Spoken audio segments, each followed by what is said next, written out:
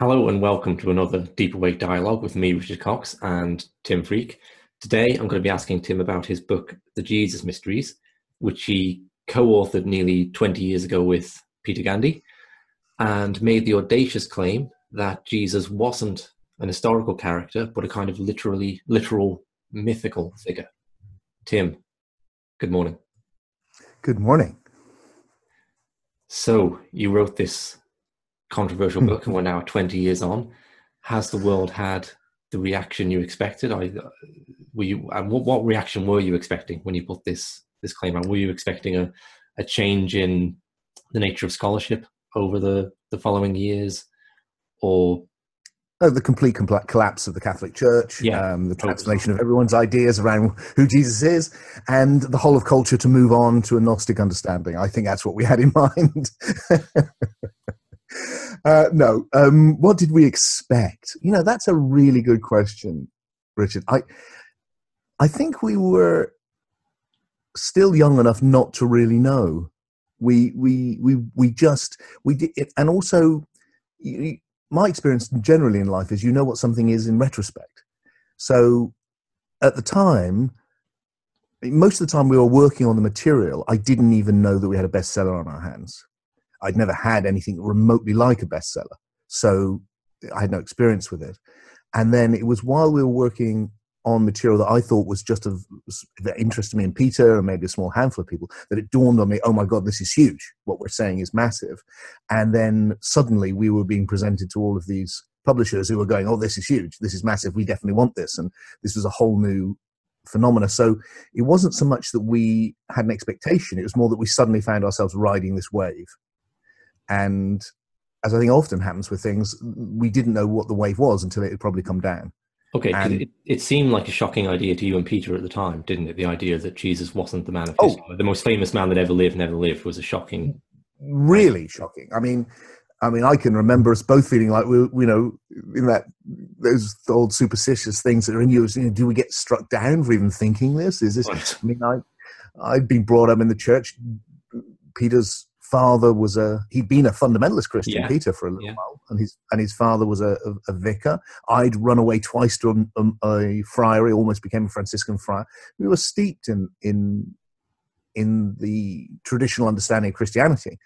So it wasn't, it was like, wow, this is, that's why when we approached it, well, for my part, it was unlike any other book I'd done, because the other books I'd done were about exploring spiritual ideas in an accessible way. Mm-hmm. And then suddenly this was like, everything we say in this has to be backed up. We have to be able to be on firm ground. And that's why there's copious footnotes and all of that, because what I didn't want to do was write a Jesus is a spaceman book where you make some outrageous claim, loads of people just believe you because it's in print, and it has no substance.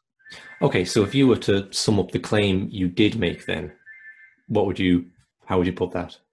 Okay, so what I called the Jesus Mysteries thesis was essentially that the story that we know of, the story of Jesus, this amazing, miraculous story of a man who's born of a virgin, walks on water, comes back from the dead, and that you can be redeemed through believing that. That story is not literal history. Rather, it is a synthesis of pagan mythology and Jewish mythology into a spiritual allegory, which is an initiatory process to take initiates, Gnostic initiates, to a state of gnosis, to a state of spiritual awakening. And that has become literalized later. And that the literalized version is the one that took off, was taken over by the Roman Empire and imposed on the world, and therefore nearly all forms of spirituality are caught up, of Christianity, are caught up in that particular Roman version of the origins of Christianity. Okay, so and you're suggesting it's drawing on the myths going back to Osiris in Egypt, and then through Greek myth and literature up to that time. So how was that received then? Because you must have been aware when you were writing it that a tidal wave of criticism was going to come down upon you. So how was it received, not so much by people coming to your workshops, we'll get to them in a minute, but by the wider kind of academic community who are engaged in these ideas, or by the church, or? Well, I think the first thing is that it's very hard if you're outside academia. I mean, Peter had one foot in academia, but only one. I had no feet in academia. I'd rejected that very, very early on because I just realized I couldn't have the level of creativity that I wanted within it, which has been a massive advantage to me on the one hand and a massive disadvantage on the other, because if there are certain points. Jesus Mysteries is one. My latest book, Soul Story, is another, where I wish I was in in academia, because I would like this to be seen by people, my peers, people who have really studied this. So it took 10 years or more before really there was much academic interest. However, there were Bishop John Spong, for instance, in Newark and New York, gave us a wonderful review. We had fantastic reviews from very influential people. That was very helpful. And supportive, but it didn't have the analysis. It wasn't taken seriously. And partly then I began to realize, as I began to appear on radio shows on Radio 4 and Channel 4 and on BBC and all that sort of thing, so I'd get called in for those, I realized that people had their fingers in their ears. They didn't answer the arguments. They just... I tell you the one that really got me, because I wasn't in it, I was listening to it, was that Peter did a Radio 4 program with who's now the Archbishop of Canterbury, and his previous Archbishop. There's a new one. The one that's currently the Archbishop. He wasn't the Archbishop at the time. Rowan Williams. He's not there anymore, Tim. He's not anymore? He's been replaced? Okay, yeah. Right, thank you for that. Behind the times with bishops. Thank you. Okay, with Rowan Williams. And Rowan Williams is a really intelligent man. I like him. But his technique was exasperating, really, because Peter had all of this information. He had this wonderful narrative to explore. And Rowan Williams' technique was to talk very, very slowly and reassuringly about how these ideas have been muted before. And really, there was no need to take them seriously. And it was just like a reassuring uncle going, don't listen to this, don't listen. And my feeling was that this is just not good enough. This is not an intelligent debate. So in terms of academia, disappointment, I guess. I thought it might make more of an impact. I tried very hard to write the Jesus Mysteries as a popular book, so it's racy and fun and full of ideas, because I wanted it to be a bestseller. I wanted to give a new story to people. One of the key things, I think, in all my work, actually, and that I brought to the project with Peter, my particular thing, is you don't change people's minds by arguing against something. You change it by providing a better story. So in philosophy, I want to provide a better story of life, and in history, I want to provide a better story of history, one that accounts for the facts in a better way. We'll move on to that story in a moment and what the applicability is to spirituality and Christianity today. Yep.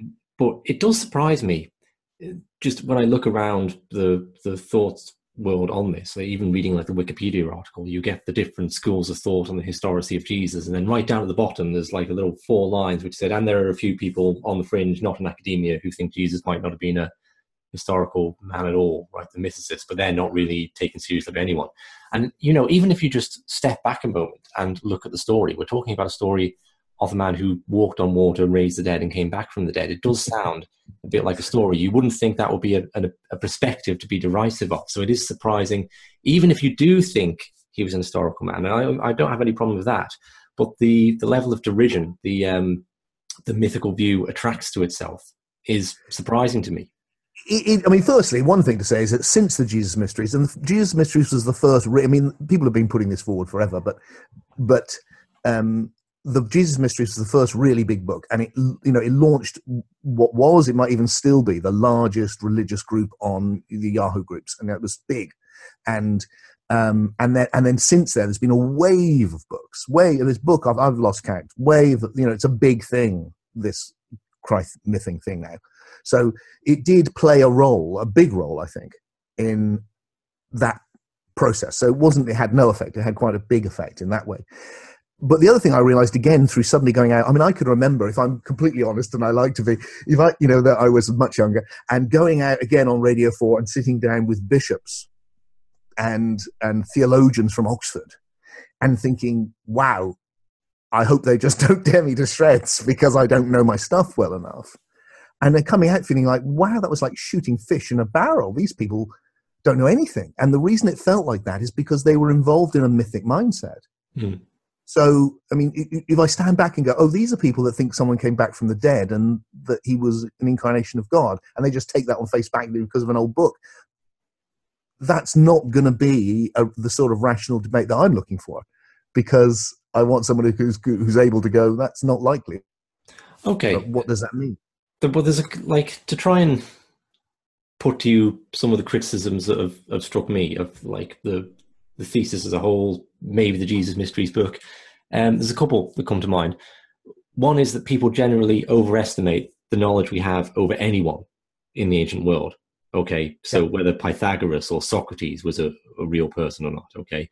And if they were, probably not in the way we think of them. Like Pythagoras' biography was written down 700 years after he died. Those are good examples, actually, because I mean, Pythagoras is nothing. I mean, it's very mythological. Socrates, there's you're sifting through the evidence. Socrates is not like that. Socrates obviously mentioned by Plato. Now, Plato's Socrates is not Socrates. That's a very naive form of history. That's Plato's Socrates. So we have to be careful with that. But there's other people mention Socrates as well. So you get the feeling of, there is somebody underneath there, because we have different people mentioning them. And that's what we're looking for all the time. So when people say to me, look, we've got no more evidence that Julius Caesar really existed, it's like, you're an idiot. Because we have written works by Julius Caesar. We have statues, we have lots of information that make us think there's a very, very, very good chance that Julius Caesar existed. So when we go that there is none of that for Jesus, that's the difference. Now, the argument back should be, well, this is the son of a carpenter, allegedly, so why would you have all of that? Now, that's a good argument, but to compare the two is a bad argument. Well, would you not say there were four, like, just to follow that up then, would you not, like, people would maybe say there were 4 eyewitness accounts? Yeah, well, that's exactly what people say, and of course, that's completely wrong. And that's that we've known that for ever since the Germans started really studying the Bible. How many of 100, 400 years ago? That what we have in the Bible is not eyewitness accounts. The original texts of the Gospels didn't have names, even. There are basically Matthew, Mark, and Luke are basically the same. They're different versions of the same thing. That's interesting. That means that people were willing to copy things and change them as well. People think they've merged in different documents, Mark being the earliest, and then John is quite different, but has some similarities. But the idea of them being eyewitness reports, is not credible. They're faith documents. They're just nothing to do with history. And that's true. I mean, there's no doubt there were Christians. Let me just be clear about that as well. I mean, we're not saying that we're not Christians, and Christians are mentioned in history. It's about whether there was a Jesus. It's like if you take a similar example, there's no doubt that there was Mithraeans. That doesn't mean there was a Mithras. So just moving on then to the other area I think is interesting is the comparisons drawn between pre-Christian myths. Okay. And one of the criticisms I hear coming back to the Jesus myth theory in general, not specifically your book, is that people over-egg the pudding in this sense, and they make out the correspondences are stronger than they are between the myth of Osiris or Dionysus or something, or they draw on myths that are post-Jesus to look at the similarities, okay, which could obviously then be influenced by Christianity. So what do you make of the comparisons between the myths now looking back? And do you feel that any of those criticisms are valid of your own work, or how do you feel about all that now? Well, we try to be very careful. I mean, we couldn't research every single thing that we were coming across. So we just noted where it came from and let people judge it for themselves. By which I mean we weren't going out into the field and finding these correspondences. We were taking them from other scholars. Now, Peter and I know, especially with a lot of the Egyptian stuff that came out mainly after the Jesus Mysteries, we were quite puzzled as to what the root was this, because we couldn't find those correspondences going back to the Egyptian stuff. So I do think we need to be careful with it. And there is no myth which is the same as the Jesus story. That's key. It's what we're looking at is fragments now, and some of it's afterwards, like the great picture we have of this Orpheus Bacchus on the cross. This is post-Christianity, so you could make a very good argument that this is influenced by Christianity. I don't think that's the case, but you could. So I do think these are valid arguments.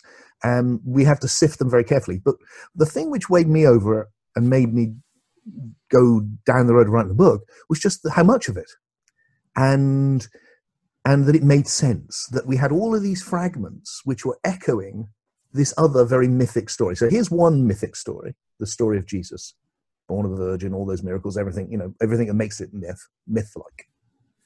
So if an analogy which I worked with in my mind was, I imagine if I'd never read this story before, if someone had just found it in a cave in Nag Hammadi, if they'd found it in an archaeological dig, and they'd brought up this old 1st, 2nd century story and said, what do you make of this?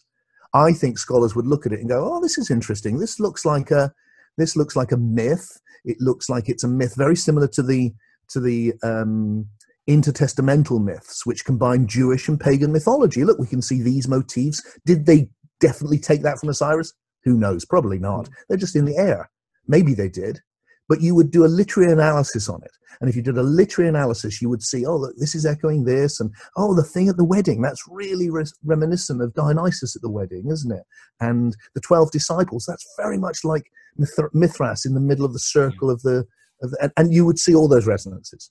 And which ones actually affected the people that created it? Who knows? Okay. But that it was in the air. There's two things I'd like to pick up on there. One is the idea that no story has been exactly the same as the Jesus story. Now, I think you used as an analogy in the Jesus Mysteries book the comparison between Romeo and Juliet and West Side Story. And West Side Story is a direct retelling of Romeo and Juliet. So I see why you use that as an analogy, because it gives people the idea. But it's I think a lot of work has presented pagan myths as being the Jesus story with a different name, and that's infuriated and that's not right. So with that analogy, and you're right to point out that the limits of the analogy, what we were trying to do with that analogy was try and give a simple example that people could get of what Joseph Campbell called the anatomy of a myth. So it's like the skeleton that holds it together.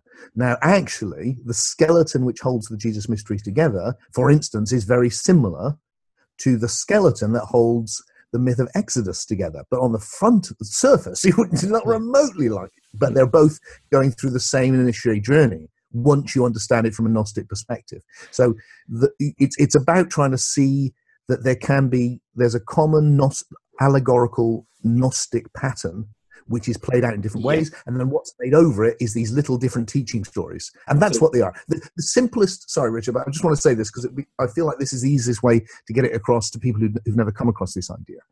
The simplest way to get what Peter and I are saying is, the Jesus story is full of parables, which are not true stories, they're teaching stories. Well, the whole thing is a parable. It's true on a different level. So all of these little motifs are put in there as little parables, but they're parables within the narrative. And then within the narrative, there's parables he tells, which are so it's absolutely full of these spiritual allegories. Yeah, it's like the Good Samaritan, for example. Good Samaritan is a great example because, if I come on now and go, there's no Good Samaritan, it's like, of course not, Tim, it's a teaching story. Yeah. And I feel the same with there's no Jesus, of course not. It's a teaching story. Okay, but to go back to another point you made, that you said at some point you said that it makes sense to see it this way, right? And I'd like to say it makes sense to you because you have this underpinning Gnostic perennial view of the world. Okay, so to the extent that these comparisons exist, I feel maybe depends on how you view the world. So, for example, like one comparison you draw is between Osiris being cut up into many pieces and reassembled by his wife Isis, and on the cross, Jesus' seamless garment, and John makes the point that it is a seamless garment, is taken off him and cut up by the Roman soldiers. Now, if you have an underpinning mythical view of the world, perennialist view, kind of we're all coming from one consciousness, you look at that and go, oh, okay, yeah, these are both symbols for the one mind. So Osiris symbolizes the one mind of God that becomes all the different fragments of the dream, and that's what John, or the beloved disciple, whoever, is doing in this gospel. He's saying that the garment is divided up, so that represents the oneness. But I totally see how you can see that comparison if you have this underpinning philosophical view. But I can also see how someone who doesn't have that could look at those two things and go, "What? Oh, come on, that is stretching it." You know, that's and you know, I think completely. If it was just that, I would go, "Come on, really?" And because I would. I mean, I can remember when we were starting work on this, and the pagan stuff, was coming from Peter Gandy's research as a classicist. Yeah, that's where it started coming from. So he started bringing me these resonances. And I can remember I was saying to him, "I'll put some together and I'll have a look through them." This is very early on in the process, before we had the Jesus Mysteries thesis or any of it. We didn't know what we were looking at. Probably at that time, we thought we were looking at something which was overlaid on the real story of Jesus, like most people. And when I looked at some of them, I was like, "Really, Pete? I don't think this is strong enough." But then as we began work together in earnest, it was the sheer number. And then once you've got that, then it's interesting. Then it's like, oh, maybe this is a resonance too. Maybe that's a resonance. But you can't hang the theory on something as flimsy as that. Well, no, but my point being, do you see why people who don't have the same kind of worldview that you do may never get it? Or may never see it this way, because they don't have that. If you don't think there's one consciousness that's dreaming the universe into existence, then you're not going to see the Osiris story as being symbolic of that, and you're not going to see a comparison. So are people, in a sense, locked out of seeing things this way by their worldview? Look, I think people, yes. Look, it's notoriously difficult for people to see anything other than what they already think. It looks like most people don't get very far beyond the culture they're born in and the assumptions that are put into their soul by their culture very early on. It takes quite a jump of awakening of doubt to be able to do that. Now, culturally, we are doubting more, and that's making it easier for us, not in other cultures. So, look, it's really hard for people to even hear something which contradicts something which is fundamental to the structure of their world as they see it. And this is a very Gnostic thought, of course, as you know. I mean, this is why there were these different levels of initiation. So, for the Gnostics, the outer mysteries, which become religion, are for people who are to be taken literally. It's not a problem. It's when you're ready that you get revealed the inner mysteries, which are the mythological depth, and how really it's not about some other guy called Jesus. You're Jesus. It's about your transformation. It's about you becoming God. Things which, if you said in the other world, would be terrible heresy. So this is that observation of yours is right, and it's a problem with any new idea. And it's particularly true with one which has been so entrenched in the past, to use a word from my new philosophy, the passivity, the weight of the past saying it's this way is why, if I was in a physics department, which is new and fresh, and I went, yeah, the universe is made of maths and there's infinite numbers, it's like people will go, oh, interesting. But if I'm dealing with the Jesus story in a top university, and I go, Jesus doesn't really exist, it's a myth, it's like, sorry, I didn't hear that. And that's the difference we've got because of the weight of the past. So you're right, of course you're right, and so that's my attempt, therefore, to write the book in a really playful, not playful exactly, but racy way in which you just feel the weight of the ideas until eventually you just go, wow, this actually makes sense of it in a different way. And then the next book was like, okay, right, now let's get into the real meaning of it. Okay. Well, I'm really keen to move on and ask you about people's personal reactions to the book. We've had the kind of historical reactions and academia and all that. I'm really keen to move on and ask you about the reactions of people that have come along to your workshops and seminars, because lots and lots of people have, after being influenced by this book, and what the implications are more theologically for the church, and how it could be potentially a good thing for the church to embrace a more mythic view and transcend some of the theological sticking points within Christianity. But I think maybe it's a good point to cut it here, and we'll do that on a separate recording so people have kind of bite-sized chunks. So yeah, we'll do that pretty soon. And Tim, we'll link to your events page below, because you're running, well, all sorts of work in the real world, but also online groups at the minute. And one of those is going to be around the Jesus mysteries and Gnosticism. So if people check that out, there's probably a group there they can come along to and meet you in person and dialogue on some of these ideas. Absolutely. I look forward to that. Okay. Thank you, Tim. Thanks, Richard.